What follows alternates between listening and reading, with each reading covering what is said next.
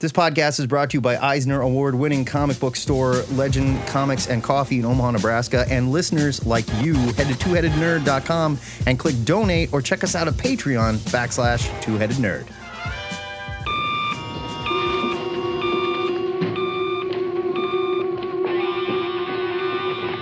Yes? Ho, ho, ha, ha. Remember me, old chum? Jolly. Coming to you live from the Ziggurat at Omaha, deep below the metro area, it's THN, cover to cover, for Saturday, May 22nd. And folks, my name's Matt Baum.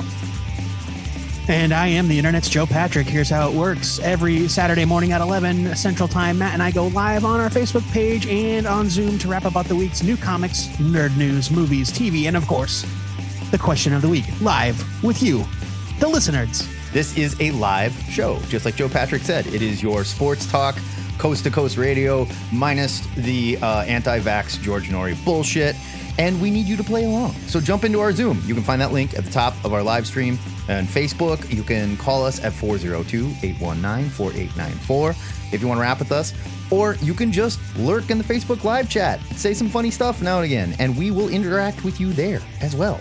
If you can't call in live, leave us a message, all right? 402-819-4894. Or shoot an MP3 to twoheadednerd@gmail.com. Before we open these phone lines, though, Joe Patrick and I like to reset some headlines we're following. Talk about them. Don't. Totally up to you. But we call this segment Nerd News. Nerd News. It's good. Got a little ab work in there. That's good. I saw that. Yeah. Great work. Got to do it. Got to make time every day. Yeah, got to get them crunches in, some burpees. Can you do burpees while we record? I don't think so. I'm afraid I'll unplug something. I don't know what a burpee is, so. Okay. Yeah, it's up and down and, it's a lot. That much is obvious. It's a lot. That much is obvious to anybody watching the Facebook live video. You do a different kind of burpee. Yes, right. Yeah, there you go. Okay. All right. Well, leading off the news, and it's probably something we should save for Jimbo when he gets here. But Berserk creator Kentaro Miura passed away this week at age 54, which is a huge deal in the world of manga. Yeah. There are a lot of potential questions, about what that means for the future of the series, which has been running continuously for ever. Yeah, mind blowing. It's like the 80s. It's been around forever. It has been running a very, very long time. He started in 1989.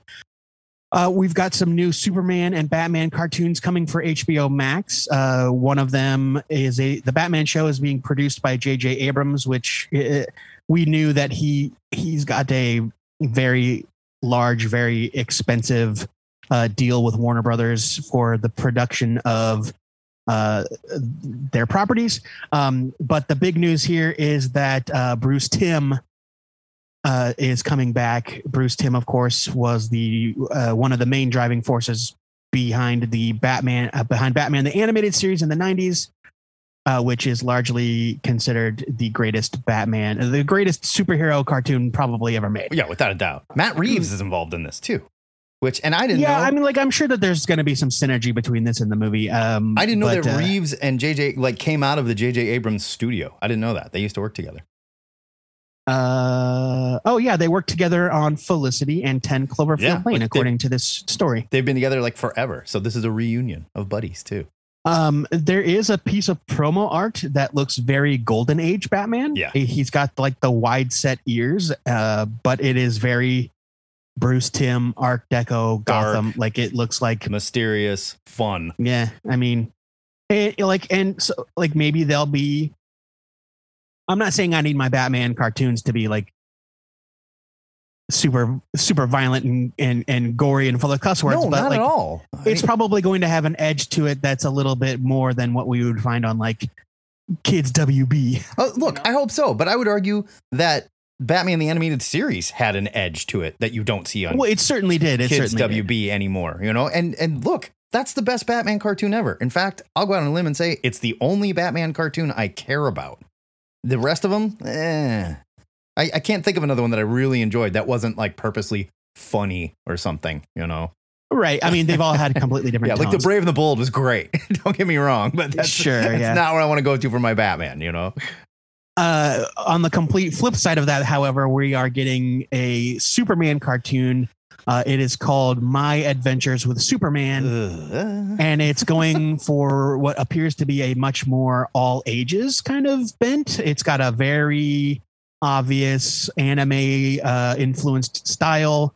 It looks very cute, but it's also like Superman, like Clark and Lois as kids, right? No, they're 20 somethings. Oh, they're 20 somethings. Okay. They are 20 something. They're fledgling reporters kind of coming up in the ranks at the Daily Planet. And, it's being described as being for kids and family. So obviously a much different tone than the Batman show. And if they're not which doing is fine, if they're not doing super babies, I don't care. You know, like I want to see super babies, adorable Lois, adorable Clark. So we don't really know much more other than the fact that we've got this kind of very anime looking piece of art. But the biggest news I would say, I guess, from this is that The Boys star Jack Quaid, he plays Huey on The Boys, is voicing Superman and Clark, which is, fun. I like him. He'll be great. I don't care about this. He'll be great. So I'm not scared to watch a kid's cartoon. If it's good, it's good. Sure. We've got the Snake Eyes trailer to talk about. Matt has many feelings. I have feelings. We don't need to get into it right now. No, if somebody I want brings to it talk up, about we it will. with you guys. Yes. We've got a trio of Marvel titles making a comeback. We've got Darkhawk is coming back for his 30th anniversary. No, we reported on that, though. We knew this was happening. No, we didn't report on that. This news just dropped. Is it really? I thought there was a Darkhawk project that we talked about, and I told you there was a Dark Horse one shot that came out a few weeks ago or a couple months ago. Okay. Neither one of us reviewed it. No. So there is a new Darkhawk because following the end of that last Darkhawk one shot, it appeared that the original Darkhawk, Chris Powell, died. And he sent his amulet into space, Green Lantern style, to find a successor. So this will be a new Darkhawk, a complete redesign. I fully admit, didn't know Darkhawk's powers came from space. I had no clue. Yeah, they come from another dimension, to be more accurate. I thought he wore a suit of armor. I didn't know. It's a body swap thing. They are interdimensional space cops, and whoever holds the amulet trades places with the body of an android warrior. No shit. Yeah, no shit. I knew nothing about this.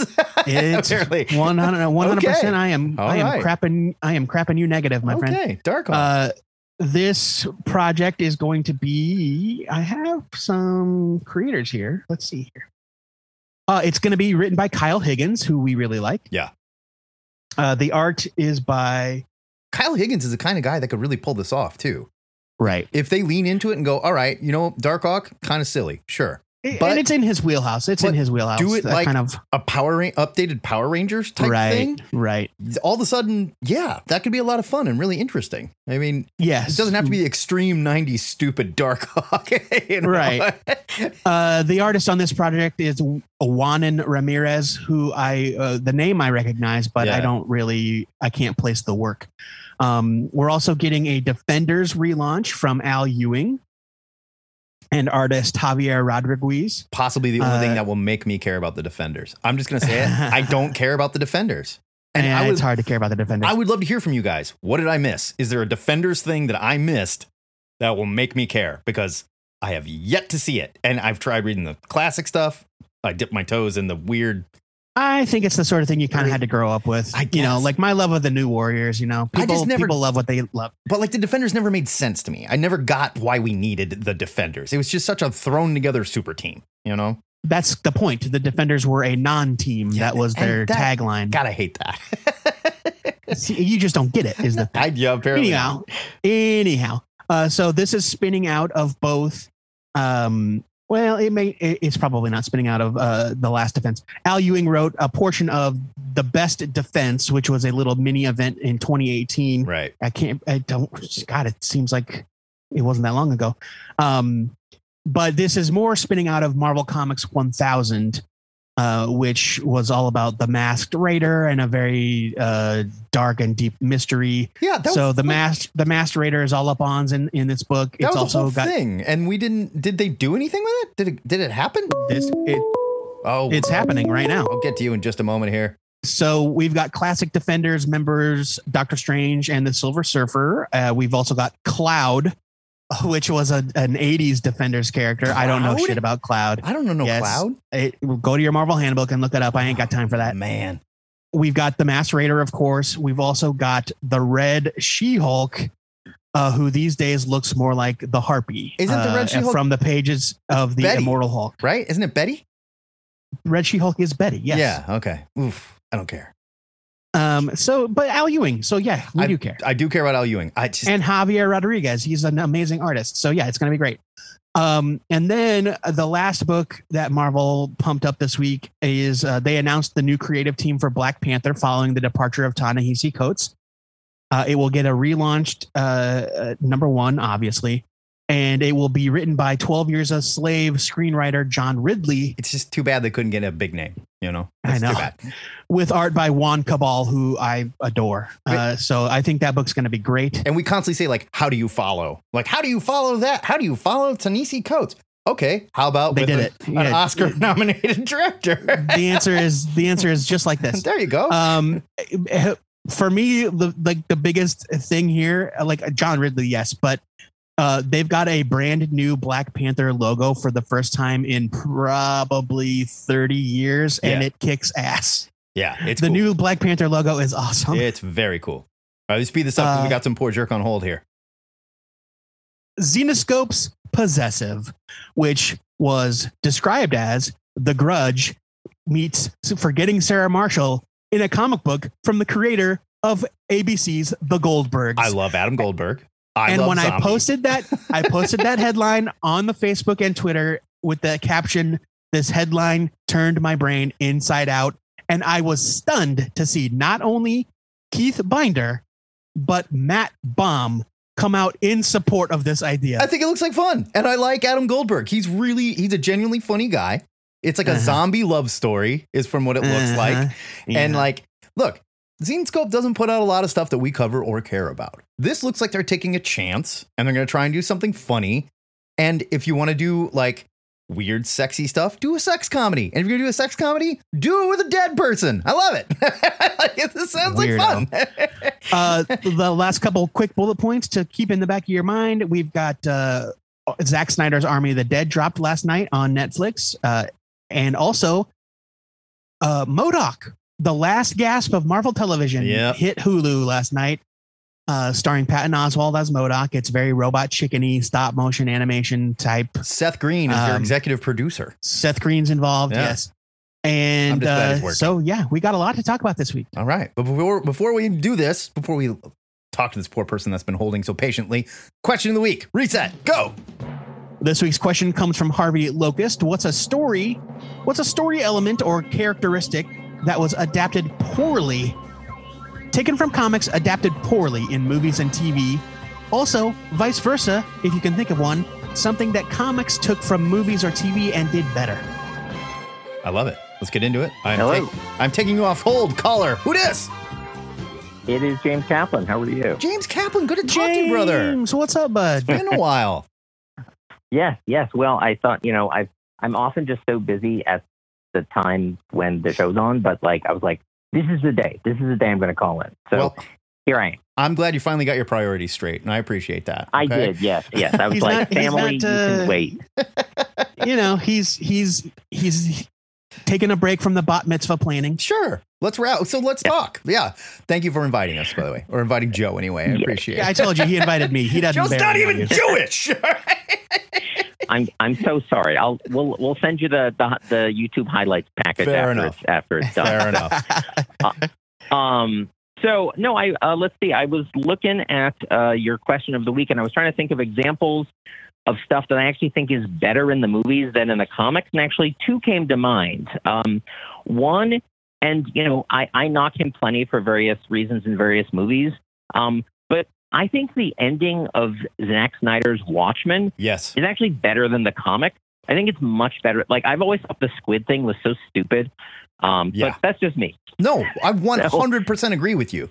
And and when people are like, well, you're just anti-Snyder because you didn't like the Snyder cut. That's false. I love the Watchmen movie and I fully agree. The end was better thought out and better written. Now, there is an argument that Alan Moore was trying to do an allegorical comic book meta thing that in the comic with the giant squid and whatnot, that just wouldn't work on screen. And on screen, when you set the story with and he also War, took 12 issues to set it up. Right. So whereas Watchmen and had there's 2.5 hours. And the whole thing in the comic about the island full of the artists and philosophers and yada yada, and Snyder wisely dropped that whole subplot. It's just not necessary. The ending of let's frame Dr. Manhattan, so therefore he shouldn't be there anymore, is a really smart ending. I want to give credit where credit is due. And I was saying recently that I really liked Watchmen at the time. I mean, I haven't seen it in years. And I really liked 300 at the time. I did too. And it also still holds up. Yeah.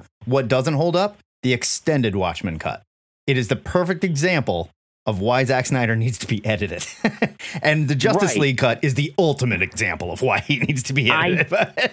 I did slog through that. And, that was an experience. And I just remember thinking look, if you cut out iconic posing and slow-mo shots, I'm pretty sure that's half the movie. Yeah. So you could yes, you could get rid of a lot of time if you wanted to cut down on those things. I also, frankly, this is just as an aside, I feel like I haven't seen the new zombie movie, but I kind of feel like he got worse as a filmmaker. Cause I was saying recently, I'm look, if nothing else, 300 and Watchmen are amazing looking movies. Yeah, and I was well, if nothing beautiful. else, he's an incredible visual stylist, but I'm where did that go? No, I agree.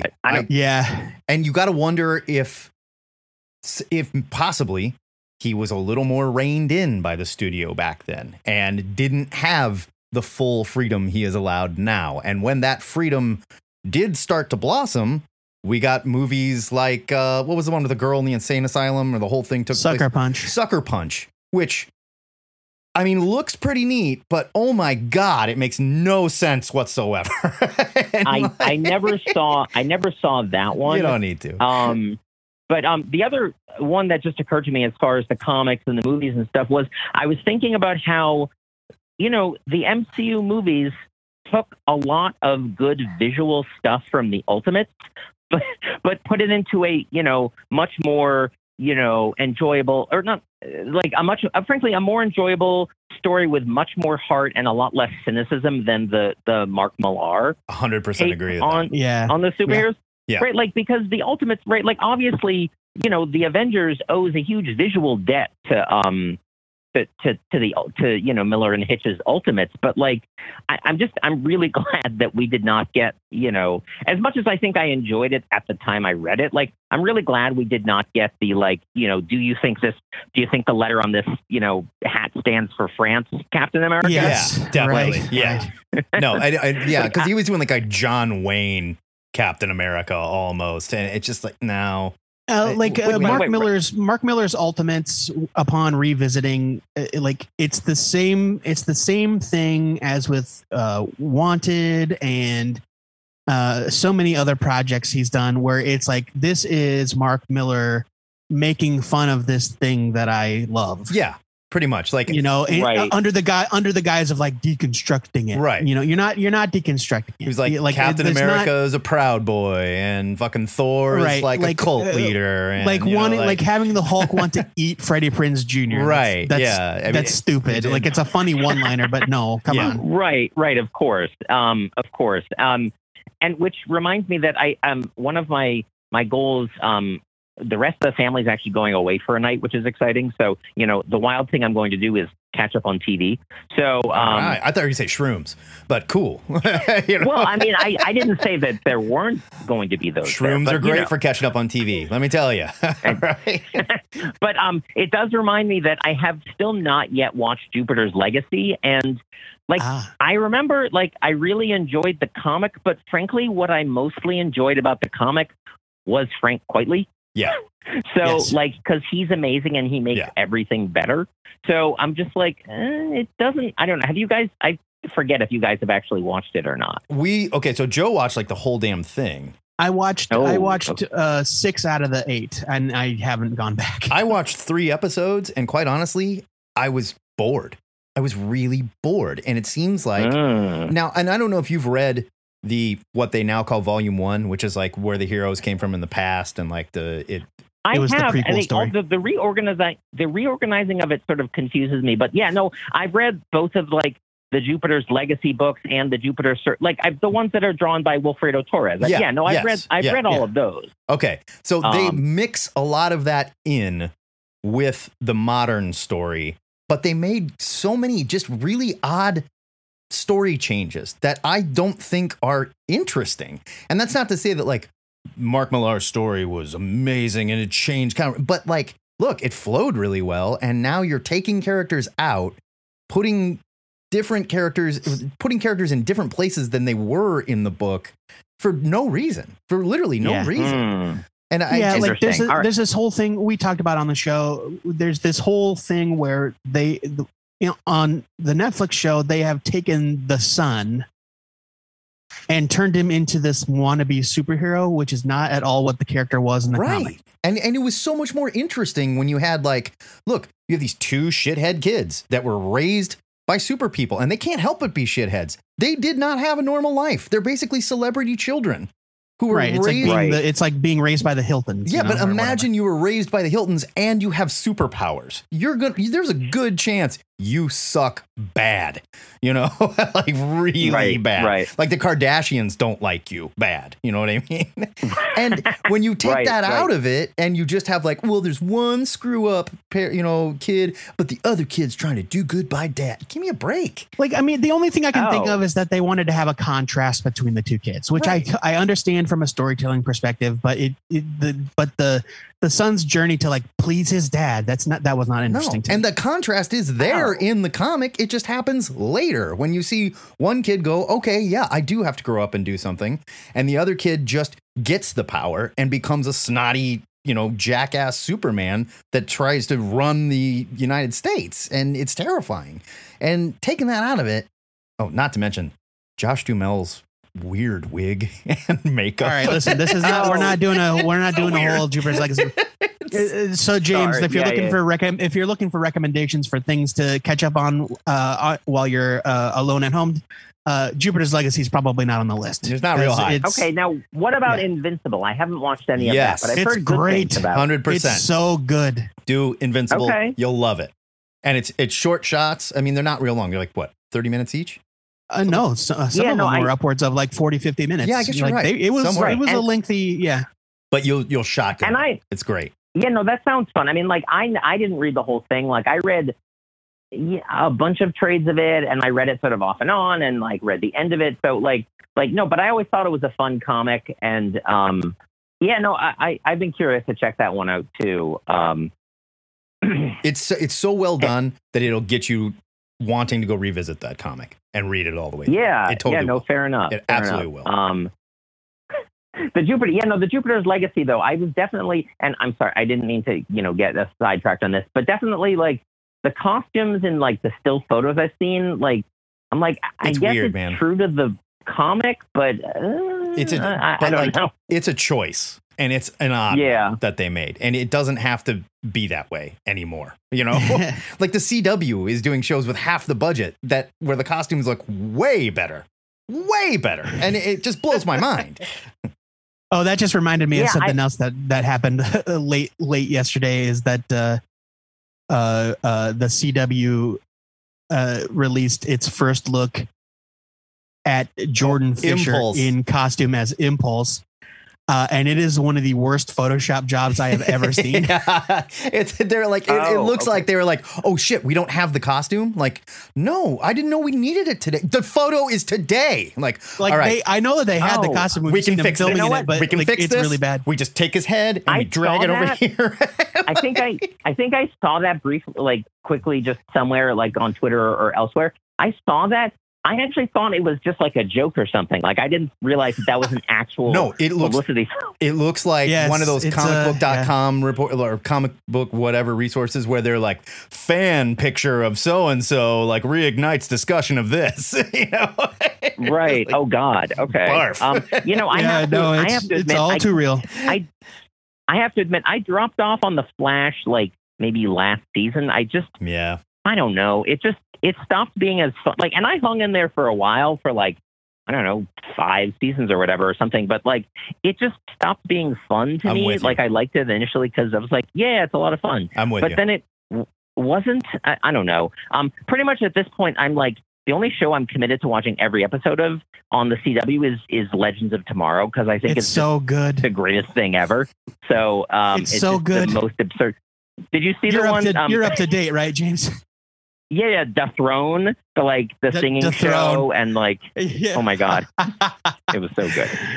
Oh man, yeah, Legends of Tomorrow revels in its silliness. Oh yeah, and it is so much fun to watch. James, we got to keep moving because we got some other people waiting here. But it's good to talk to you, man. Well, yeah, good to talk to you guys too. We'll talk soon. Bye, okay, James. Brother? Yeah, you were saying. Talk to you soon. You were saying, Joe. No, that was it. It was just like Legends of Tomorrow. Like it soaks in its own ridiculous juices. I know, and it's like I know it does. It's so good. It's so good. I get it, and I know why people like it, and it's fine. JD, how are you today?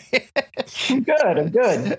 I'm trying to be as diplomatic as I can here. So I hope you'll commend my restraint and staying quiet this whole time. I noticed you're unmuted just now, and I can't tell you how much I appreciate it. But then again, it's not. I mean, the guy, he's a pro. Yeah. You know, you also don't have like monkeys running around the background like Brian Domingos does. He's got wild animals in that house that he's raising, and they're out of control. I was afraid you were going to hear my dog snoring. So, well, last night when we recorded, we couldn't hear Patrick's dog licking himself. So yes, there was some discussion of that. Or pardon me, herself.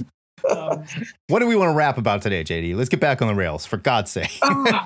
Well, I want to piggyback off something James mentioned regarding the Ultimates. I too have recently gone back and revisited the Ultimates, and I've gone on record on this show of being an Ultimates apologist, but going back and rereading it, it's really negative. Oh yeah, and cynical. Like cynical. And I feel like the MCU in general has taken all the good parts of the Ultimate Universe and then just boiled out the cynicism. So it's the positive reflection of the Ultimate Universe. Right. And I really hope that the new Fantastic Four is closer to the Ultimate Fantastic Four in concept, if not in characterization. I think it will be. I think they've learned that lesson. And what you said, like, look, the MCU owes a massive debt of gratitude to the Ultimate books, because the Ultimate books, if nothing else, were a great experiment to modernize all these characters. They provided a blueprint,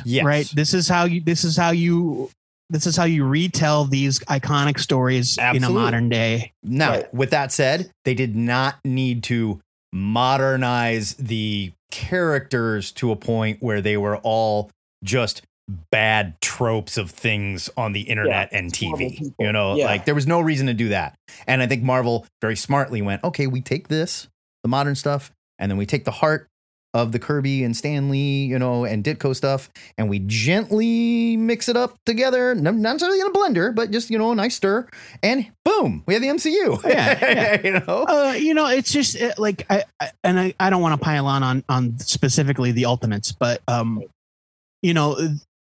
it was definitely a choice for them to make Captain America a shithead. Yeah.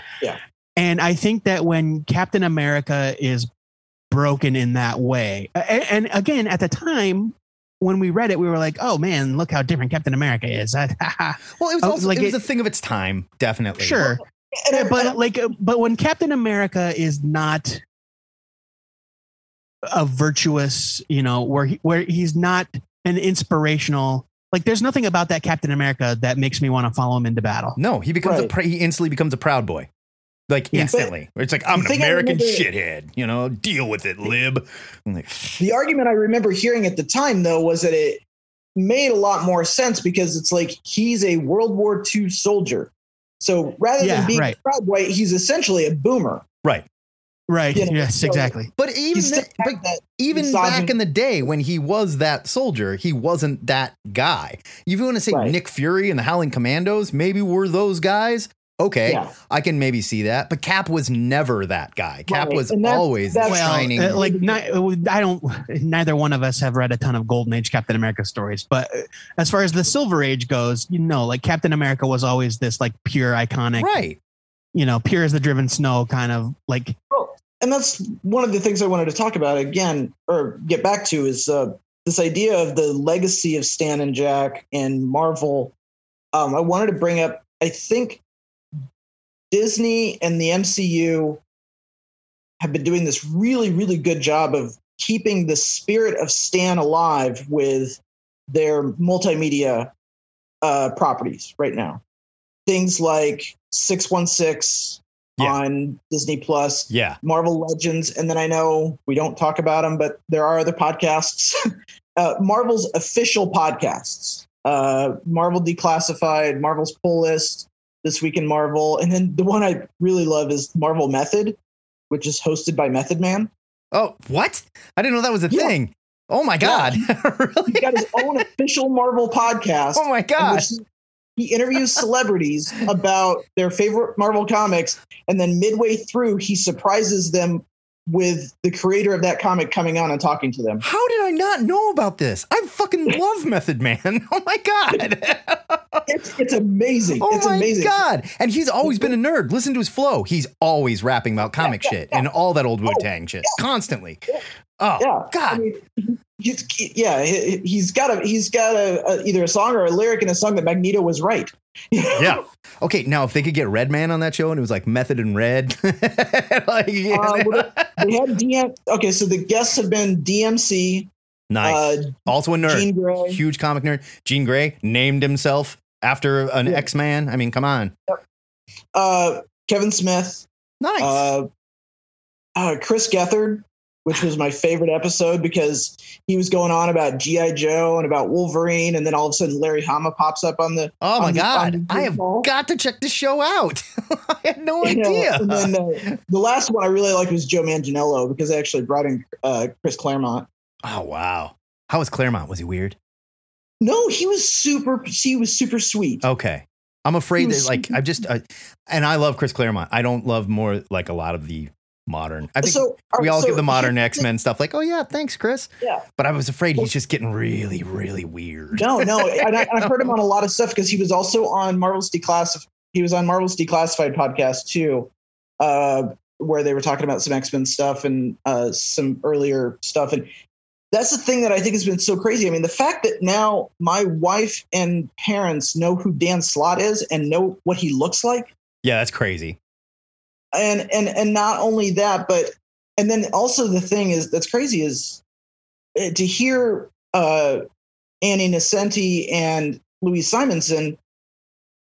According to Marvel, the industry has actually gone backwards in its treatment of women because, according to them, back in the 70s and 80s, the Marvel bullpen was awesome for women. Oh yeah, no, and like all the women that worked in the bullpen back then will say that. Yeah. Like I was treated like one of the boys, and like not in a way where it was like I was showed around or like, and it's probably just because look, these women weren't working on Wall Street. They weren't working, they were working in the Marvel bullpen with a bunch of nerds. And you know what? Exactly. Nerds, we grew up reading Superman comics. We grew up reading Captain America. And they were always very polite to women, and the thing that I just keep thinking about with all this stuff that we're getting, Marvel's legacy on Disney Plus with the backstory of stuff and, having to explain to my in-laws what 616 means, and stuff like that. And it's just like, we come back to this whole war of Marvel versus DC. To me, and maybe it's just I'm a Marvel zombie, but DC doesn't have themselves branded as that big of a entity and product. DC I agree. I think DC in the 80s and 90s, I think that brand was much stronger than it is now. And maybe you could say it's because they had a Batman movie that was the biggest movie ever and stuff like that. Right. But something about the DC brand has greatly diminished. And I'm not just saying that because I don't like the movies, whatever. I don't think there's an argument. The DC brand is in trouble. And I mean, AT&T just sold Warner Brothers. because they're not happy with the money they made on it, and they're not. Well, okay. That is a whole nother thing, because when they bought Warner Brothers, they were already when trouble. they bought into that company, people were like, "What the fuck is AT&T doing?" Yeah, I mean, it was a bad idea, and they did not see the return they wanted. This isn't. And I don't know that it's necessarily a sign of trouble with DC. well, whether or not I think it's a that sign, it's more like AT&T didn't know how to manage what they'd purchased. and hopefully, I hope that's it. I hope you're absolutely right. I hope someone else gets a hold of Warner Brothers and DC Entertainment and says, "We're going to get out of your way and let you work." Please let that be it. Because if AT&T took Todd the Turner in the shackles off and chat, this is what we got. Todd Turner in the chat says DC needs a Dave Filoni or a Kevin Feige, which is 100% correct. They absolutely do. Now, but I'm also not saying, like, if DC, if Warner Brothers, again, the terminology is super freaking confusing, because you've got Warner Brothers Pictures. Mm-hmm. I don't know that there even is like a DC Comics studio in terms of making the movies, but not in the same way that there's a Marvel Studios. No. But Right. If Warner Brothers, whoever is steering the ship in terms of DC properties is making a conscious decision to create self-contained little pockets like the Batman, like Harley Quinn, like that's not necessarily a single unified universe. I am fine with that, but I think right now where we've got so many mixed messages, like, "Yep, we're going to do our own thing. Oh, by the way, it's the return of the Snyderverse." You know what I mean? They keep going back. Right. They say we're gonna do this thing, and then they do whatever they want. and now they stoked this fire. They stoked this Snyder fan fire by letting him finish the Snyder Cut, which, again, you can make an argument that the guy did not get to see his vision fulfilled, and how nice it is that he got to do it. Right. For better or for worse, at least he got to shoot a shot. They stoked this fire in those fans, but then they would say in the marketing, they'd be like, "The conclusion of Zack Snyder's vision." Right. And then, but then Snyder would keep the door open and let those fans speculate until just recently, when he came out in an interview and he said, and this is not exactly a direct quote, but it's close. He said that Warner Brothers is violently anti-Snyder right now. Not maybe violently is probably not the right word, but like he said that, like, yeah, he said that the Warner Brothers is no longer on the Snyder bus. Which, you know what? Look, again, I don't hold toxic fandom against the director. I don't think it's his fault. And quite honestly, I don't think it's fair to those fans. It's fine if you love it. I don't think it's fair to those fans that do love it, the way that Warner Brothers like dangled this carrot out in front of them for a while. Everything. Well, I also don't want to imply that everybody that likes the Zack Snyder DC movies is the sort of toxic fan we're talking about. They can't. 100% of them can't be. You know that. And I would love to say that Snyder is not responsible for their behavior, but he does string them along. Yeah, like he definitely plays along. He plays into their hopes and dreams. Like, so I don't know. As far as comparing Marvel and DC, like, it's fine if DC wants to do take a different approach. But I do think that I do agree with Todd that they need a unified. Yeah, they need a singular voice. Yes. Well, and this is what we want to do. I don't want to get too corny about it, but I mean, I meant what I said when I feel like what they're doing with their extraneous media, it feels to me like an extension of the Stan soapbox. Yeah. You know, because things like Marvel's Declassified and 616 bring you into the world. They said, let's come on in. Yes. Marvel to me feels inviting, where DC feels very exclusionary. Yes. And it's just, I'm more proud of being a Marvel fan now than I probably have ever been. And I probably read less Marvel comics than I ever have. It's so strange because, you know, we've talked about this on the show 1,000 times. It is the idea now, just the fact that now it's cool to like comics. Yeah. Or at the very least, it's cool to like comic book movies, right? Yeah, let's be honest. And like, but I still think that like if you told somebody today, like there's no reason for you to be ashamed of reading comics. Yes, yeah, but no one's going to give you shit for it. But comic book creators are still poor. So yes, no, and I also I understand that of the millions of people that watch comic book movies, the vast majority of them do not follow up with comics, of course. But it's no longer like the Scarlet Letter that it was when we were kids, right? Yeah, well, yeah, and it's also no longer the boys' club either, because like, you know, if you've got, you know, like a niece or nephew, or if you've got absolutely, or a little sister or a daughter that loves comics, you can put them in front of Annie Nocenti and Louise Simonson talking about making comics. Yeah, and you know, to go back to the DC brand real quick. Say what you will about their like in continuity, the mess that is their monthly superhero comics, but DC crushes it when it comes to the young adult, all ages graphic novel market. They crush it. Like they put Marvel to shame. Oh, for sure. Yeah. Yeah. And that market is huge. But where I wonder, and I maybe it's just my blind spot with DC, but I wonder, are they doing as well as Marvel in the creators of color, female creators? Yeah, that's another good point. Is DC? I mean, where does DC fit with that? Because I feel like, for as much as the comic skaters want to, you know, be shits about it, Marvel feels like they've done a valid and legitimate push towards that direction.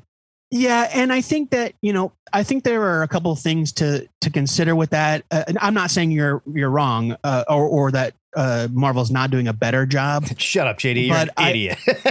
But I do think I do think that Marvel makes a bigger deal about its creators. Well, they have for a long time. DC does. Yeah. And so it's just part of it is kind of like, well, you know, Marvel's louder about it. Well, we made fun of the Young Guns back in the day. Yeah, the Stormbreakers. We make fun of all that stuff. But hey, what are they doing? They are highlighting creators. Yeah, and exactly. And DC, outside of like, we got famous person. Or we got Bendis. Or we got the huge name to do this. That is where you hear also, from DC. But, you know, we just got done, like, Joelle Jones, you know, Marguerite Bennett. You know, DC's got all these names. I'm suddenly blanking on anybody of color that's doing stuff at DC, but unfortunately, it's hard. Unfortunately, it's hard to think of those names at DC. Well, that sounds bad, but that's more my failing, my memory failing. Well, I guess it's all of ours at this point. But DC also has a number of female creators working on projects. Sure. I'm not saying it's enough, and I'm not saying they can't do a better job. But I also definitely think that Marvel does a better job saying, hey, look at us. Look at what we're doing. Yeah, DC doesn't highlight their creators enough. I agree. No. Which is a whole nother problem, you know? Yeah, like Marvel makes the creators part of the process and saying, hey, you know, meet these people. These are the people telling your stories. Yes. Well, and it's also like, hey, I would really like to know. We had this talk as well. It's like, how does it feel to be a creator at Marvel and not be a Stormbreaker? Right. Is it? Yeah. Is it? You know, are you no one? Are you lost in the sea? Are you not at the cool kids table? You know, and it's like, I don't know the answer to these questions.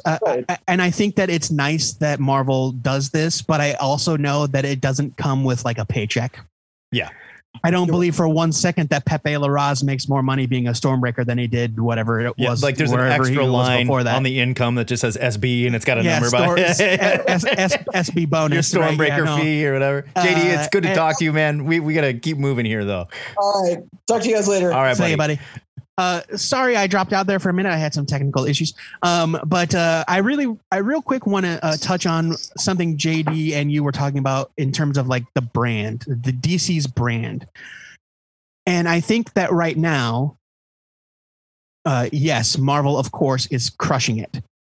in terms of promoting their movies. The visibility of Marvel properties is at an all-time high, higher than it's ever been in our entire lives. But also, if you think back to pre-2008, that was absolutely not the case. No, of course. And even early 2000s, when we were talking about things like the X-Men movie or Spider-Man, those were cool and people got excited, but not in a way they are now. And DC had equivalent stuff. They had Batman Begins and Superman Return. Sure. No, we're not getting into the quality of any of these projects, but they had big time stuff as well.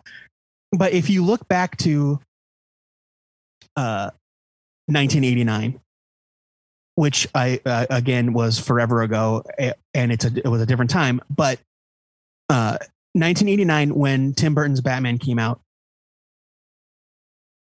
Batman specifically became such a widespread cultural phenomenon. Yeah, that's exactly what we were saying.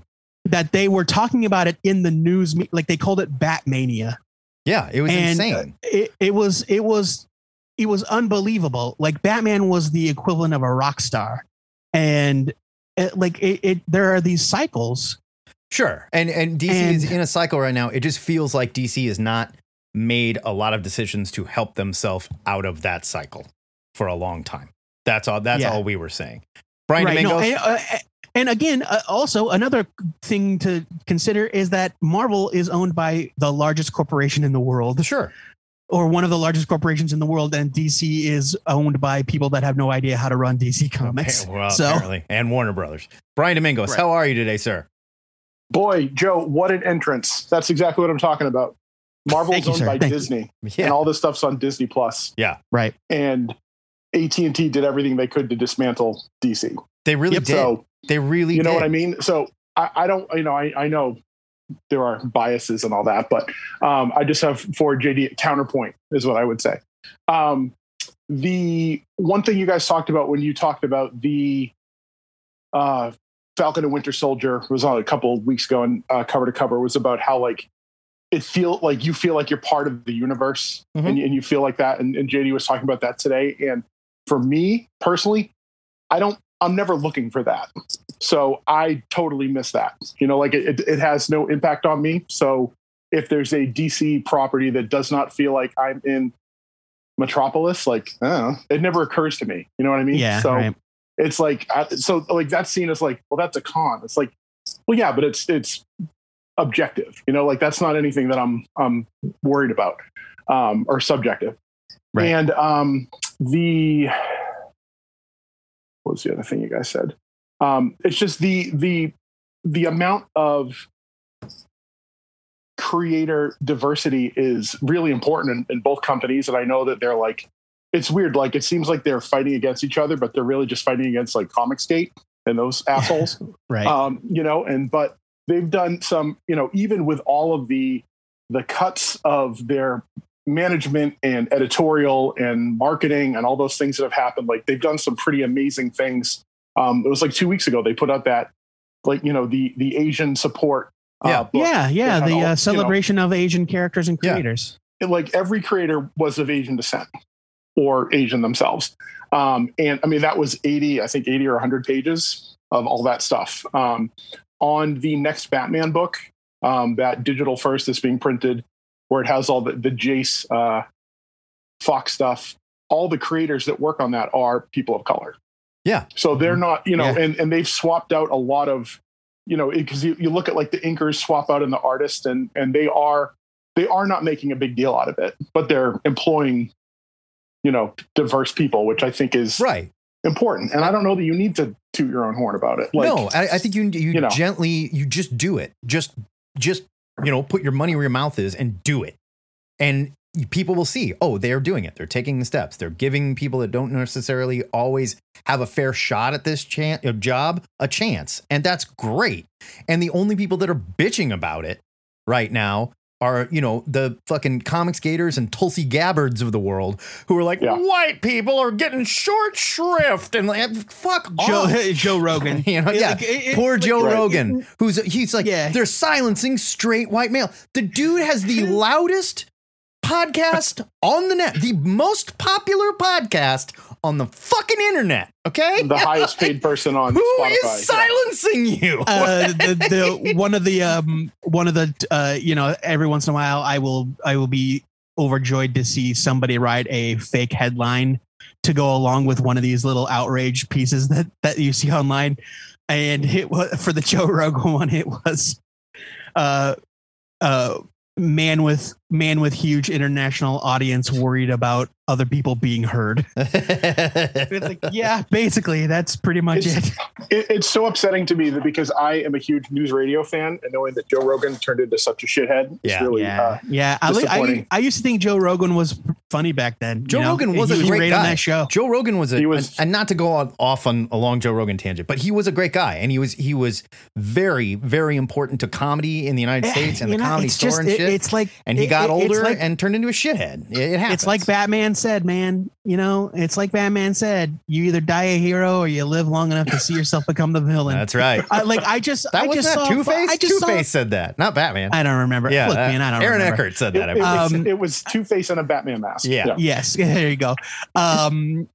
But like just the other day, I saw some fucking thing about Ricky goddamn Schroeder. Well, let's not go into this whole thing, please. Let's stay comics. I'm just saying, it's Come like on. I can't wrap my head around these people. I don't want to do it here. Let's stay comics, please. Brian, anything else? else? I know. Yeah, but so comics. That Darkhawk book looks cool. I like Darkhawk. Knowing that he switches bodies with a robot was like very surprising. Is that news to you too? I had no clue. I've probably read only like 8 Darkhawk comics. I think he's got a really cool costume. I don't, you know, and those. I love Darkhawk's visual. Yeah. I like Darkhawk. Those Mike Manley comics were cool looking, but Darkhawk is a D-list character, no question. But I honestly like to think that I have pretty good knowledge of all these D-list weirdos. No idea that he switches bodies with a goddamn robot. You clearly do not. Yeah, I had no clue. It's like I feel like Darkhawk sucks, but he's kind of cool. You know, and that thing, it's like he's kind of cool. He's got that. And look, in the 90s, Darkhawk the was solidly B-list. Not D-list. Yeah, okay, look, they forced him onto the B-list in the 90s, I'll say that. He was a West Coast Avenger. Yeah. He became a New Warrior. He was around. He did some dumb shit, I recall. But it's the same thing with Sleepwalker. Like the kid falls asleep and then Sleepwalker oozes out of his brain. Not really. He comes out of his mental dreamscape and then he walks the earth. It's very similar, except that Chris Powell goes to sleep in a different dimension. Right. It would be cooler if he oozed out of his brain. I think that would be cooler. It was like Captain Marvel version 2, where they bang the Nega bands together and Rick Jones goes away and Captain Marvel shows up, you know? Yeah, right. Time-honored. It's a time-honored comic book thing. Yeah. Have they done a story where like all of those the alternate versions team up separate from the humans? No, but there was recently Donny Cates' Thor touched on what happened to Thor's, I can't say the name, Donald Blake, Thor's human form, like the story of whatever happened to Donald Blake. And guess what?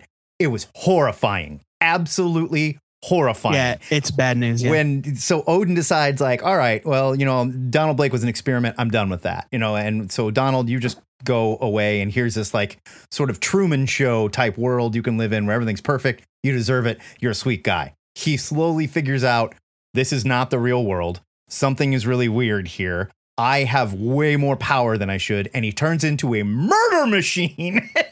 It is horrifying. And we learn, don't do that. The body swap thing, bad idea. You know? Well, you know, Odin is not known for his great ideas. It's a great story too. If you've not read that Donny Cates story.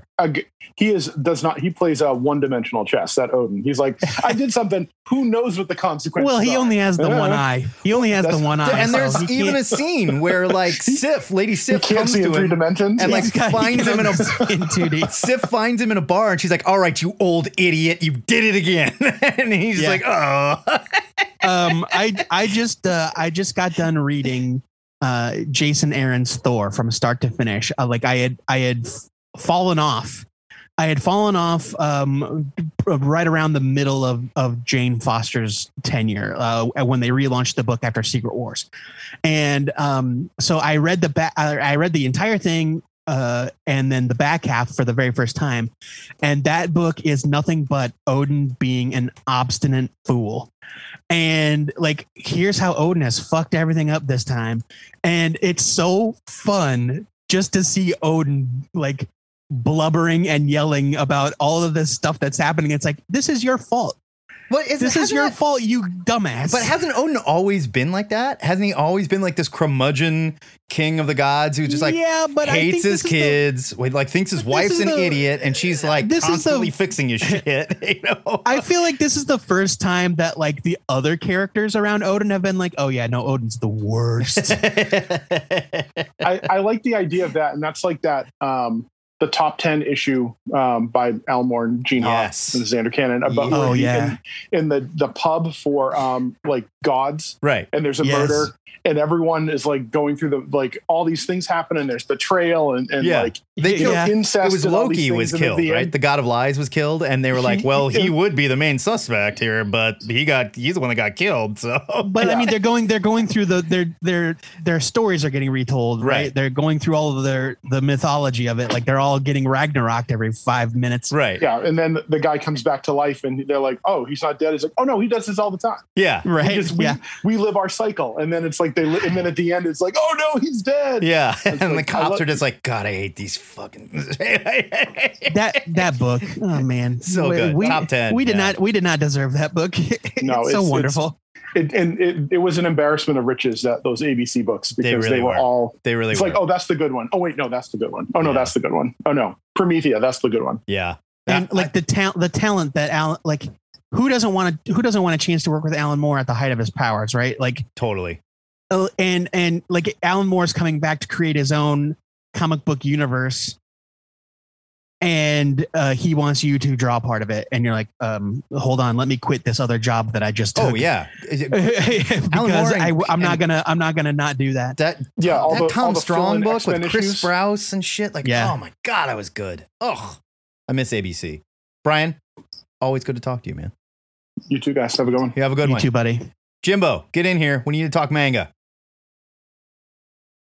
Whoops. I was trying to unmute you and I accidentally muted Joe. My bad. Jim, can you hear me? What's up? How are we today, sir? I'm doing okay. You know, I actually just finished Castlevania, and then on Twitter, you know, Kentaro had passed away from his heart condition. Yeah. So he's so basically, you know, Kentaro, let's go numbers real quick. Berserk started in October of '89. He was pretty consistent, giving you 2 chapters a year till about 2012. And then his heart issues digressed. So currently we're at 349 chapters. Total sales is 50 million. About his net worth is a little misleading because it's like 1.5 is what people are reporting, but he did create his own studio back like early 2010s. And that's where people think that it will continue through his assistants, because he like trains artists there. Oh, sure. Like, yeah. He wasn't drawing Berserk anymore, right? And like they. He was. He'll really. Yeah, that's why. That's why chapters are like one to 2 a year the last few years. Okay. Yeah, because it was a whole big thing when the news broke about like, did he have a plan? Did he have an outline for how to keep the series going, or at least bring it to a close? Yeah, people know how it ends. He has, the editors know whether they will continue, because he knew he was sick. Right. This isn't some Game of Thrones shit, is what you're saying. Like this. Right.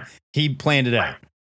Right. Like, well, even like in One Piece, Oda has a contingency if ever gets like if he ever dies, like people know how it ends because it's such a cash cow that you can't stop. Well, not just that. I think there's a respect for your property there too. Like, look, I have a living will in case something happens to me, so Casey is taken care of. And like, am I in it?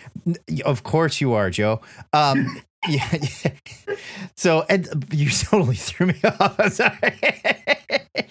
But like, I think these stories, it seems like in Japan, are so huge and so ingrained into popular culture that these creators think about it like a living, breathing thing. that has to be maintained and very well may outlive me, the creator. Well, but Jim, you can correct me if I'm wrong on this, but I feel like it's more about a respect for the creator and the art than it is a desire to keep this thing going in perpetuity. It's not like American comics that are. Joe, I'm gonna stop you there, Joe. Yeah. Okay, that's what I want. Like this is an outsider's theory. You were probably right 20 years ago, but so much more realizing how much more money is out there. The prime example to answer the question of the week: if you look at Dragon Ball Evolution, that pile of excrement that the Americans made for Dragon Ball.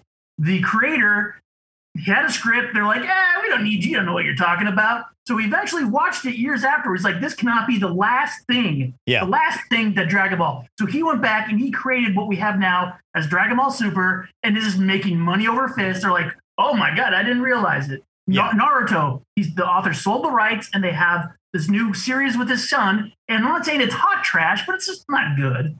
But they don't like what you're saying. Yes, but there's too much money now, and they're throwing too much money at it. Gotcha. Right. It would That's be a like, shame. It would be That's a like shame. when Derek Jeter retired, the Yankees were like, you know what? I think we're done here. No, that's not at all the same thing. What I'm talking about is like American corporate greed, and let's talk specifics here. We're talking about like Superman. Sure. Right. And these golden age creations that are too big to fail now, right? They're like, these companies can't afford to let these things go. Right. Batman. But they're also not singularly created. I mean, like, yes, you've got creators that Jerry Schuster and yes, it's a completely different, right. A completely different form of the art form.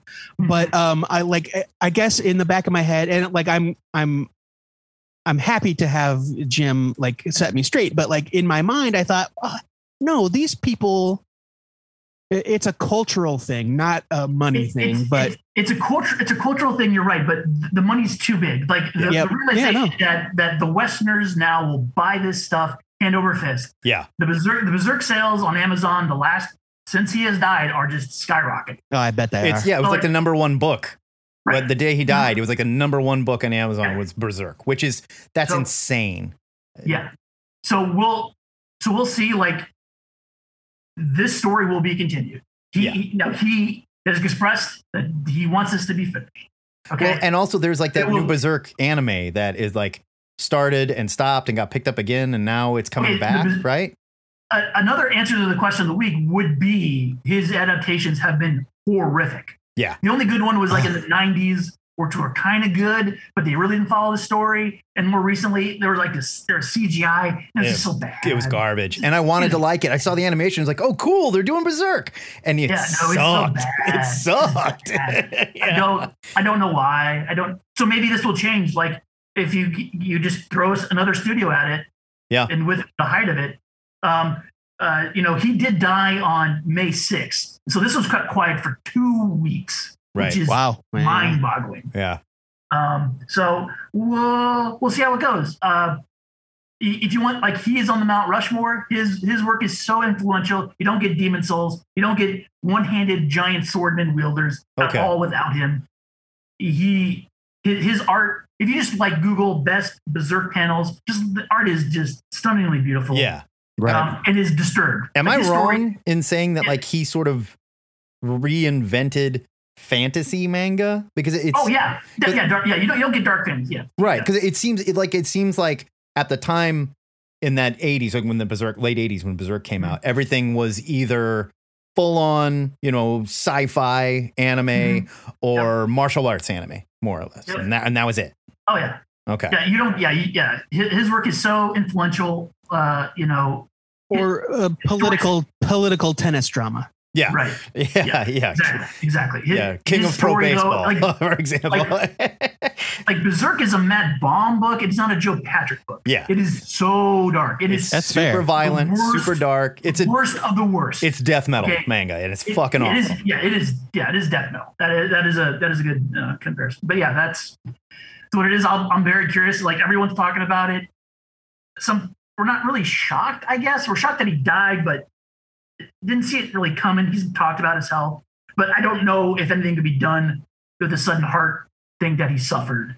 Yeah, they that. call it like an aortic dissection, which Yeah, sounds the aortic yeah. sounds like somebody fired a saw blade into his chest or Yes. something. You know? Yeah, I mean, horrifying. that's the thing with heart. Like my dad has heart disease. So the thing about hearts is that you can know that your heart is not doing great, but then also be suddenly surprised by something going very, very wrong. Yeah, it's a hand grenade situation. I mean, right. And yeah, so that it sounds like that's what happened. Like the dude knew that his heart was not in great shape, but whoops, aortic dissection, you know? Yeah. And so we'll see, like, we know, like his editor said, there's 2 to 3 chapters that he had actually finished that were not released. We haven't expecting a release of a new chapter because it's been mentioned for months that one was done. Obviously, maybe his health was declining, that's why they didn't release it. But then after these 2 chapters, I mean, in the story, there is one big thing. One thing was just finished. That was very important. There's one actually big thing that needs to be finished left in the story. So I don't know how they want to finish it. He said that his ending wouldn't be as dry as the rest of the story because that'd just be too cruel. I don't know if they're going to do that, though. No, like Joe Patrick, like the main character is found from a hanging woman on an umbilical cord because she died. Yeah. And he picked up. That's how it starts. That's his backstory. Yeah, it's a born on the battlefield Conan the Barbarian type thing. Yeah, sure. Yeah, no, I get it. Yeah. And if you want to know the messed up part, just Google Griffith did nothing wrong and watch people talk. He did horrible things. Yeah, some people think he did nothing wrong. Yeah, Griffith's a bad guy. He's a bad guy, Joe. I don't even want to say what he did. Yeah. I'm taking your word for all of this, Jim. Like I believe you. Yeah. When you say that it's not a Joe Patrick book, I believe you. Yeah. It is not a Joe Patrick. I do not need to be convinced. It is an awesome book, though. Jim, thank you for talking us through that because, like, it's one of those things where, like, I knew the guy was important, and we just don't get enough exposure over here. There was some Dark Horse reprints that came out. There's some big, thick, phone book editions that are out there and stuff. But they're always like the weird little pocket editions, and I hate them. I hate those. And it's not just because I've got you can find the big black one. You want the big black books. Yes. The bound ones. Those are the good ones. That's what I need to get. And just I think Amazon has them. I don't know what Comixology and Dark Horse sells those types. It's not clear when you just buy the volumes. Yeah. So I don't. And there's not a legal way to read his chapter by chapter, which is ridiculous. Some people have figured out like people will spend $7 a month, and I can read my weekly stuff, and and they just scan their stuff and put it on the net, more or less. Yeah. But hey, it's cottage industry, man. Good for you. Yep. If you're not hustling, you're not trying. Jim, you have a good one. Yeah, take care, guys. See you, bud. Miss Branch, get Peter Parker on the phone. Yes, Mr. Jameson. All right, let's get to these damn voicemails. Let's do it. Hey guys, this is Frank calling in from beautiful upstate New York. It's a shitload of reverb. Talk about the question of the week. So I'd like to start way back in the 1960s with those Marvel cartoons that were literally ripped from the pages of the comics. Oh yeah. They actually translated really well. I love those as a kid. I would see them in reruns, and you catch them on Channel 11 here in New York. But let's jump ahead. So I just want to mention that because those were so entertaining. Love them so much. But I just want to jump ahead to the 70s when we got the Hulk TV show and the Spider-Man TV show. Fuck yeah. And that Captain America movie. Yeah. Yeah. So I thought Spider-Man and the Hulk were pretty good. I enjoyed them. They weren't perfect. Lou Ferrigno made a great Hulk. He just wasn't hulking enough. And the fact that he didn't talk almost at all was disappointing for me because I really wanted to hear the Hulk say Hulk smash and puny humans. Spider-Man pretty good. Wasn't a fan of the on the wrist, outside of the wrist costume. Web shooters. But you know what? They're not going to make them look any good if they're underneath. So, those are the things I thought translated well. They didn't have the technology to make tiny web shooters. Not so much.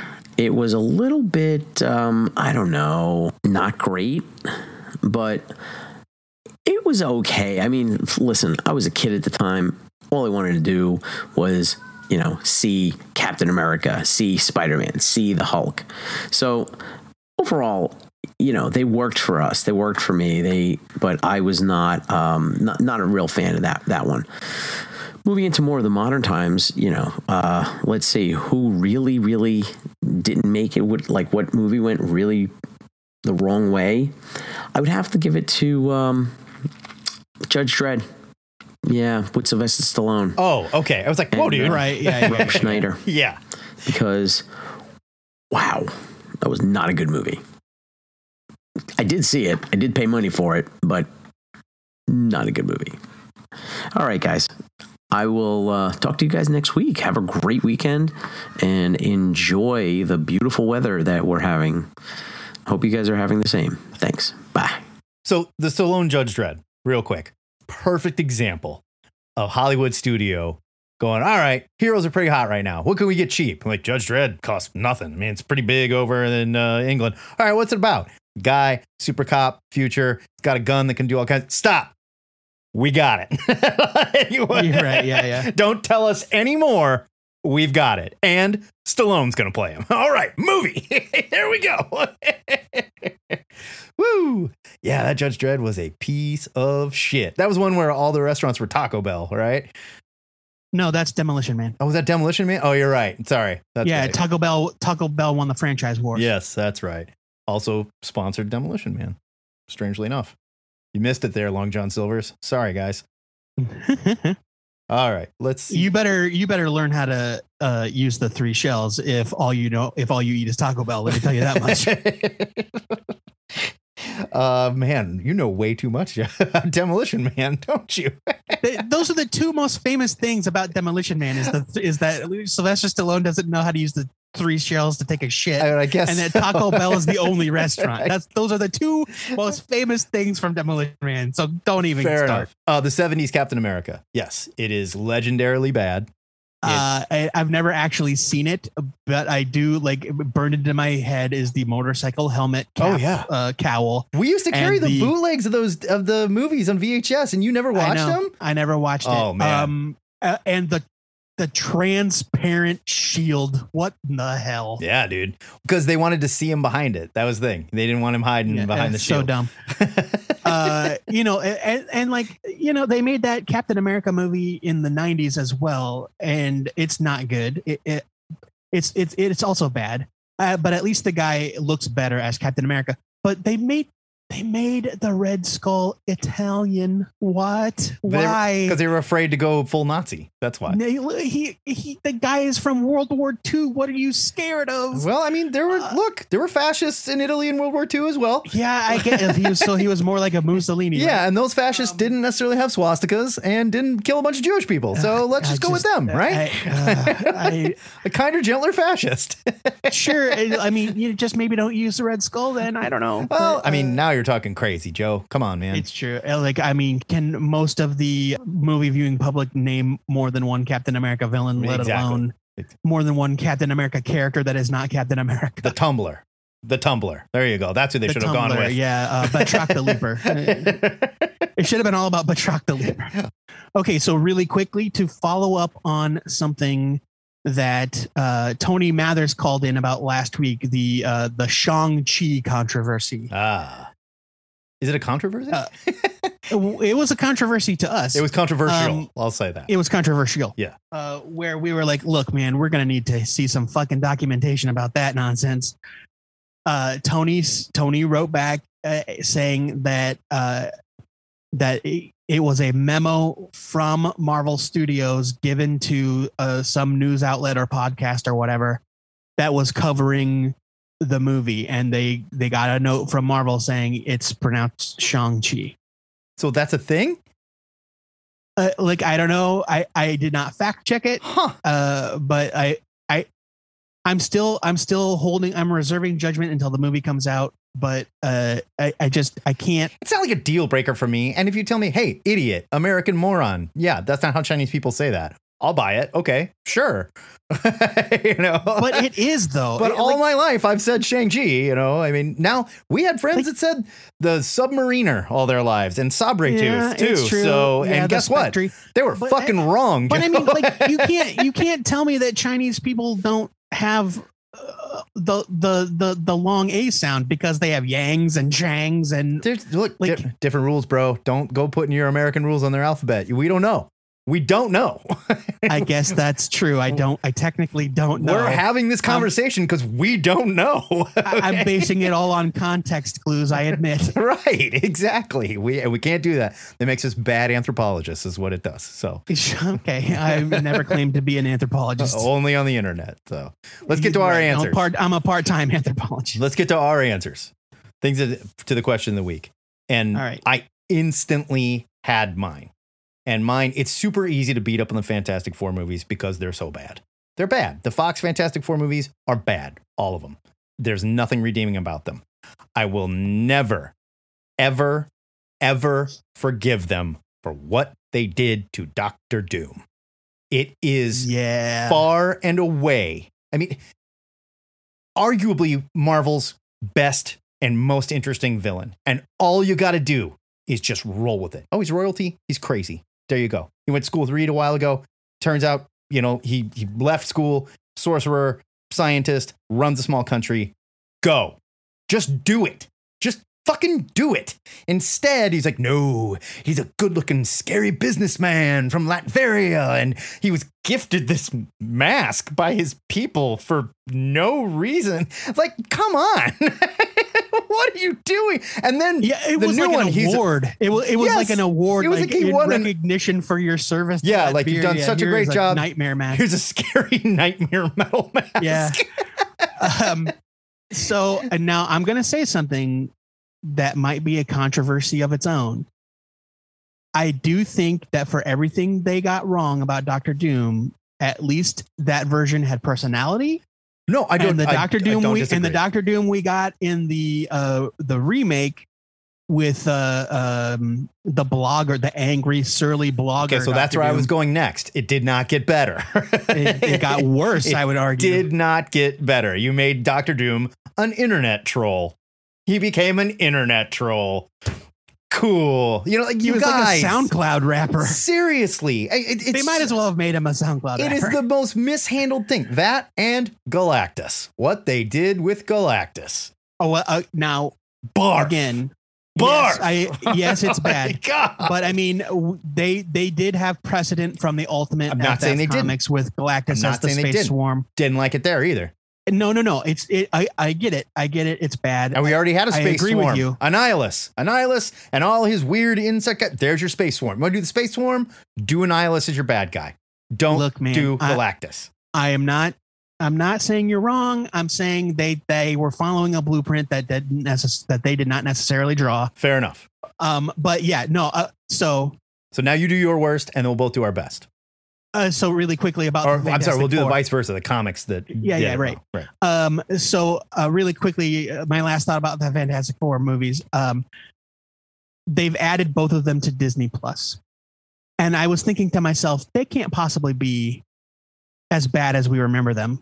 That's just and so that's the Joe Patrick that I know. He's like, no, he loves everything. I don't though. In your head, you're like, no, they're not that bad. Because look, I watched those movies exactly one time in the theater with you, and that was it.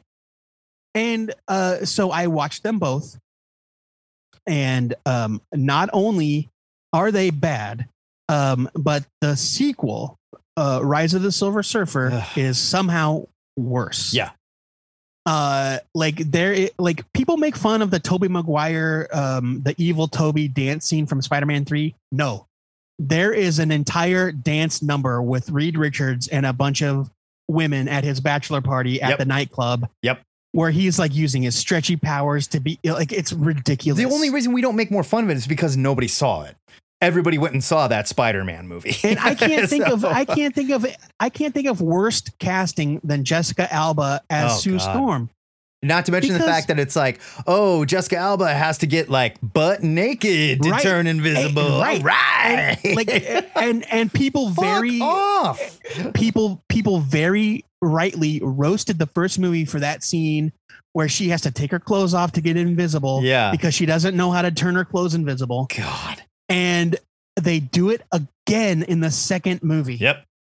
Well, I mean, she's like, why does this always happen to me? Look, I'm not taking anything away from Jessica Alba, but no, she's bad. Jessica Alba's a bad actress in Hollywood. If you cast Jessica Alba in your movie, it's because you want to see her lady lumps. You know, it's not because she's going to win an Oscar. Right. Yeah, right. Her humps are right. lady lumps. You know? Yeah, no, it's those Fantastic Four movies are a crime. They're They are garbage. a crime against fandom. Garbage. And it's a miracle. Like it is not a shock that it has taken, that it will have been 20 years by the time the stink has washed off of that. Oh yeah, we had to let that decompose for quite some time before we can build there again. So now your answer, come on. So my answer, somebody brought up Nightcrawler. Maybe it was you and me when we were kind of coming up with examples last week, but like Nightcrawler. No, it's from Harvey. the Bryan Harvey Singer brought up the X-Men. Nightcrawler thing. It was like, looks so cool, and then they had to do that dumb angel marking. Yeah, shit. like it's like.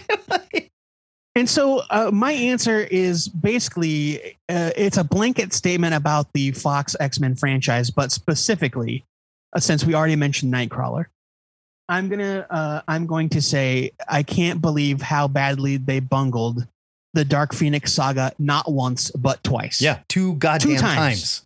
2 damn times. Okay, the first time they didn't just bungle that. The Morlocks. The Morlocks. There is nothing easier to get right than the Morlocks. Like, not all mutants are pretty. There's a bunch that aren't. Like, They're outcasts. Oh, so these are your Morlock outcasts? They're all super hot, tattooed, gorgeous, like rave group that that dresses like they're from Beyond Thunderdome. They all they look like the evil vampires from Blade. They were from terrible. the Blade movie. They're all in black leather. Just fucking bad. Yes, it's terrible. But the Dark Phoenix saga, it is. I understand that in the comics, it's a much more complicated story. There's, there's space aliens involved. It's a whole deal. Yeah. But if you boil it down to its basic element, Jean Grey taps into a power greater than herself, loses control, becomes dangerous, has to die. Yeah. That's easy. And they got it so wrong, and they had 2 chances. Yeah, they got it wrong. Not once, but twice. And yeah, it's just why? How did you get it? And I like when Dark Phoenix came out, the final X-Men movie, and it involved the X-Men going to space and Jean getting possessed by the Phoenix. I was like, oh my God, they're doing it. I can't believe they're actually doing it. And no, by the end of that movie, it started so strong. Like they got on the space shuttle. They went to go save the astronauts. They were checking all the boxes, and then by the end of that movie, I wanted Jean to just melt them all. I don't care. Kill them all. I don't care. No, absolutely. Or kill Jean and just stop. Can we just stop this? Because this sucks. It's just dumb. Yeah, and like I can't believe how badly Fox squandered what should have been a no-brainer concept. And I don't just mean the Phoenix saga. I mean the X-Men in general. Oh, yeah. Like they started strong, and each subsequent entry got worse and worse. And then they had a kind of a soft reboot and brought it back, and it was on an upward trajectory. And then they got to the top of the hill and then jumped off the hill. Yeah. Well, and again, it comes down to like what we said. This was pre-Marvel Studios. So you just had a major entertainment studio making this, grabbing a director that has already had a bunch of hits and putting him on it. So you're bringing that ego in as well. And who's going to know better than that director that's already made these hits, what the kids want from X-Men? There you go. You got it. I mean, and enjoy. I can't even say that the blame lies entirely with Bryan Singer, because the dude only did 3 of the 6 or 7 movies. No, I'm speaking to every director they put on every one of those movies. Yeah, right. I'm talking all of them. Even the ones you like have problems. Like Brett Ratner, Matthew Vaughn. Yes, revisit First Class and shit. There's still some real problems. I liked it. I liked it when I saw it. Look, I think First Class and Days of Future Past are still the best 2 X-Men movies. They definitely are, but if you think about First Class, think really hard, and then I want you to name the team. The team was Havoc, Angel, but the bug one. Darwin. Who else was there? Moira McTaggart was there. Magneto was involved. Mystique. Banshee. Yep. Isn't that all of them? I think that's probably all of them. Think about that collection of characters you just named. No, I get it, and that's that is the continuity wonk you and I. And but regardless of that, you could still make a cool X-Men. Quicksilver, they brought in Quicksilver. Yeah, you could still make a good movie with those X-Men. I don't argue that, but like they had nothing, no chemistry. Their outfits were terrible. Like there was like nothing memorable about it. Yeah, they just washed into a bunch of bratty kids, and I think they all died, as I recall. So no, they didn't all die. That's too bad. All right. Anyway, okay. So things that comics took from movies and got wrong. There was one huge, gigantic. No, comics took from movies and did better. Oh, did better. I'm sorry. Is the vice versa. Yeah. Oh, okay. Because I was all prepared to go on to my Nick Fury, my Nick Fury coming from the MCU into the Marvel Universe. You want to do a Black Nick Fury? I'm fine with that. But don't do it in the way it's like, oh, it's Nick Fury's kid. And he's got an eye patch. And he looks just like Samuel Jackson, doesn't he? You can't even tell. Like, fuck off. Like, oh my God. All you need to do is just be like, this dude shows up, looks like Samuel Jackson, wears an eye patch, says he's Nick Fury. And everybody goes, no, you're not. And he goes, yeah, I am. I have been for 30 years. The other guy was a robot. The other guy was a plant. The other guy was a Skrull. The other guy was anything. Like, just come on. Right. Yeah, I get it. You're not wrong. But what about something that the comics took from the movies and then did a better job? See, can you think of an example? I'm having a lot of trouble with that. Honestly, I'm having a lot of trouble trying to think of a good example of that. I would argue, I don't know that there is a thing that the comics took the ball with from a movie and ran, and it was a touchdown. I'm going to say the characterization of Tony Stark as an example of something that the comics took from the movies and then made a success with it. I'll say it improved, but I mean that Tony was always kind of that Tony. No, he wasn't right? though. He really was not. No, if you look back at Iron Man from pre-Iron Man movie. The Robert Downey Jr. Imprint. All right, that's okay. It left an indelible mark on that character. All right, that's fair. And I think for the better, because I don't think Tony Stark was ever that interesting before this. Yeah, I'll give you that. They made him, like they always said, like he's a rich playboy and he's da-da-da, but he was never Bruce Wayne, Well, but that's the thing. Even is that, Bruce like, Wayne, The thing about Iron Man pre-Iron Man movie is that all of the most interesting stuff that happened to Iron Man had already happened and been 20 years past. That's fair. Like Demon in a Bottle. Yeah. Like, which is a great story and of course very compelling. And the idea that Tony is a recovering alcoholic. Sure. Yes, absolutely. And that's still part of his character, and it was a part of his character then.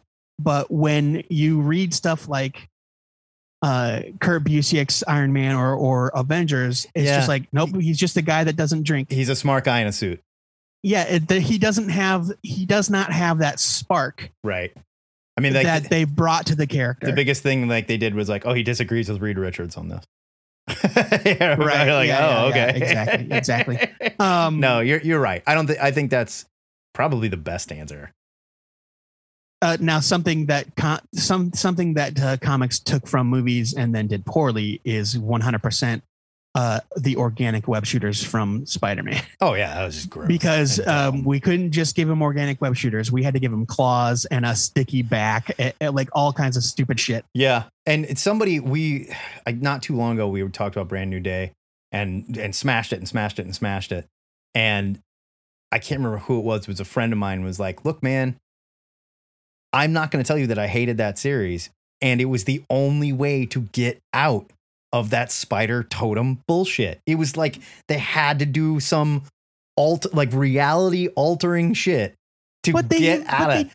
They didn't really even get out of it because Dan Slott brought back that spider totem shit time and time again. That was my counterpoint. I was like, well, had the spider totem shit gone away 100%, I would agree. But Ezekiel didn't go away. He kept showing fucking up, and he was there. The only reason he was there was to hunt down Spider-Man because he's a spider totem. And I'm Moreland. Yeah, Moreland. Pardon me, Moreland. And I'm the wasp totem or whatever the hell I am. Right. It's I don't know. I would say that you can make an argument that Dan Slott made lemonade out of lemons, but like it's this idea that Straczynski had, and again, this is separate from the web shooters, but the spider totem thing where it's like, well, didn't you ever wonder why your villains are all animal themed? Yeah. No. The answer is no. It also, you know why? Because it's cool to have a villain named the Scorpion. Right. And regardless of that, it goes back to what like, animal is the Shocker? well, there's always been a Spider-Man. What animal is Boomerang? Immemorial. I Here's want to know. Cave Spider person and Yeah, Old no, get West outta here with that Spider-Man. No, stop. No, stop. I don't want it. Yeah, no, it's Peter bad. Parker is Bad, bad, special bad. because this happened to him. He was a nerd. He got bit by a spider. It happened to him, and it could happen to you. It could happen to me. We take that out of it, then no. Peter Parker is not just some nerd. He's not. Right. It's not the It's not the Spider-Man right outside your window. You know that could Right. be you. Now Yeah, it's this ancient fucking prophecy. Like, come on. Sure. Like, and you know, if you want to say, okay, the Sony at the time, 2002, they just didn't think people were going to be able to wrap their heads around the idea that Peter Parker was so smart, he was able to invent not only a device that spun webs, but a polymer. Like he's inventing like next level military R&D shit in his aunt's attic. Sure. Right. And so like, okay, fine. I get it. I understand why you did organic web shooters because you ain't got time to get into the whole Peter Parker is unsurpassed genius. And the kind of director thing. was like, well, if he's a Spider-Man, let's make him Spider. That's probably the whole thought And process. sure. Right. period. That's the beginning and end of it. Right. But then 20 years later, Marvel Studios shows up and they're like, listen, not only is this kid a genius, not only is this kid inventor of a miracle fluid that can hold down Captain America and guys with bionic arms and shit, but we're going to say that he is all these things and then never fucking question it again. Well, even Tony sent the car. He's like, you realize how much money you can make off this shit? And he's like, yeah, he's like, wait, who? I mean, I guess, but like, that's not what, he's like, that's not what Peter's doing. Right. And it's in Spider-Man Homecoming. In Spider-Man Homecoming, he shows up and it was Civil War. In Civil War, he shows up at Aunt May's apartment and he's like, I want to talk about this fluid. Who invented this fluid? Yeah. And Peter's like, I did. The end. Yeah.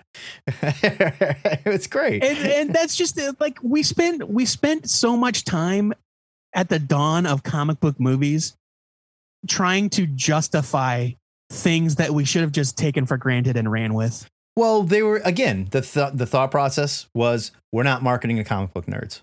Yeah. That's not who we're marketing to. We're now marketing to movie audiences.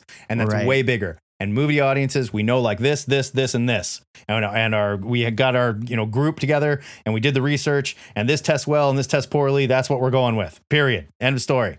We know what's best. Yeah. Well, and that has changed. And now just, you have a lot more creative freedom with people that are Right. paying more attention to the actual. You can trust the source material. Yes. Right. And it works. It's just, we just had such a long, for as much as I love the Tim Burton Batman, like we had this like long dark period where it's like everything's got to be tied together. Everything's got to make sense. We have to make the villain of the movie the guy that killed Batman's parents. Right. Everybody, like all of the villains have to die at the end every single time. Yep. It's like they all learn his identity and they all get killed. Yeah. That's how it goes. And it's just like, stop, just quit it. Yeah. James Bond never had to fucking do that. Why does Batman? Yeah. Right. Come on. And they did it in the Sam Raimi Spider-Man movies. The first two for sure, where the villain is like, oh, Peter Parker Spider-Man murdered. Right. And immediately dead. Yeah. It's like, come on. Like, we could have brought back Alfred Molina. They didn't kill everybody on that sequel. subway, though, Joe. They didn't kill all those. No, but that's because when you met. mess with one of us, you mess with all of us. All right, we got to get out of here. Let's set up a new question of the week. Otherwise, we're just going to keep rolling on this. I know. Yeah. It just makes you grateful for how far we've come, is all I'm saying. Absolutely. This week's question is from our own Fevered Minds with MODOK. Currently making a splash on Hulu. It is great. You should watch it. It's very great. funny. And it's just too bad. It's too bad. We're going to get this. And then they're like, sorry, Hulu, you failed. And they're just, you're done. Well, this is a larger conversation. It's the very last product of Marvel Television before that went away. Right. And it's just like you had this in you the whole time. Well, no, thank Patton Oswalt because Patton Oswalt's a head writer, and this is Patton Oswalt. And Seth Green, Robot with Chicken his guys nerd helping fire him. hose, just spraying nerd. It's true. Over the screen. It's great. I will say one thing. They got Ben Schwartz, aka John Ralphio, to play MODOK's son. Right. MODOK is Jewish, and his son is like trying to plan his amazing bar mitzvah. It is a crying shame that they did not cast Jenny Slate, who played Mona Lisa Saperstein, as his sister on MODOK. Anyway, so with MODOK hitting Hulu, we want to know your favorite C-list or below. Yes. Comic book villain. Do not come at us with Red Skulls. We even said don't come at us with Crossbones. Yeah. No Magnetos, no Sabretooths. Right. I don't want to hear no Thanos, no Dark Sides. I want to C-list, and I want examples of why they're cool. What you read that made you love this dumb. The stories you villain. read that made you love them. And so it's okay if they were in a movie, like Spider-Man: Homecoming's full of little nods to Spider-Man villains. Sure. Batroc the Leaper shows up in Captain America. He is still a C-list villain. Oh, no doubt. The Rhino, not a C-list villain. The Rhino, I would say, at least B. Well, I mean, movie version Rhino, but yes, I agree. So yeah, your favorite C-list or below comic book villain and the stories that made you love them. Yeah, and the weirder and the more bizarre, the better. The more points. I have my answer. I have already talked about how much I love this character for years on the show. So Paste Pot Pete. I'm ready for it. You're gonna do the Paste Pot Pete, aren't you? You know that guy used to look like a. His costume was basically like an old-timey artist or baker. He had a big floppy hat and puffy sleeve. Like, what the hell are they doing? I think he actually carried a bucket with paste. He had like a paste bucket. pot. Yes. He had a bucket of paste that he committed crimes with. Yes. Woof. Woof. All right. We'll talk about it right here next Saturday on THN Cover to Cover. This Wednesday, we are going to air our THN Take a Look. It's in a book club review of 7 Secrets from Boom Comics by Tom Taylor and Daniela De Nulo. I can't do it. I'm done. Daniela Di Nicuolo or something like that. And I'll apologize, Daniela. Yes. We're taking Wednesday off from the main show because it is my 9th wedding anniversary. You can send your financial gifts to twoedited@gmail.com. There you go. By the way, Daniel pronounces his name Daniel. I found it on Twitter. He's like, it's just Daniel. Oh, weird. Okay. Yeah, well, it's just the spelling. So it is what it is. We'll be back next Saturday, though, to talk about your favorite C-list or South villains, CDEF list. Let's do it right here on THN Cover to Cover. My name's Matt Baum. My name's Joe Patrick. And this is the Two-Headed Nerd signing off.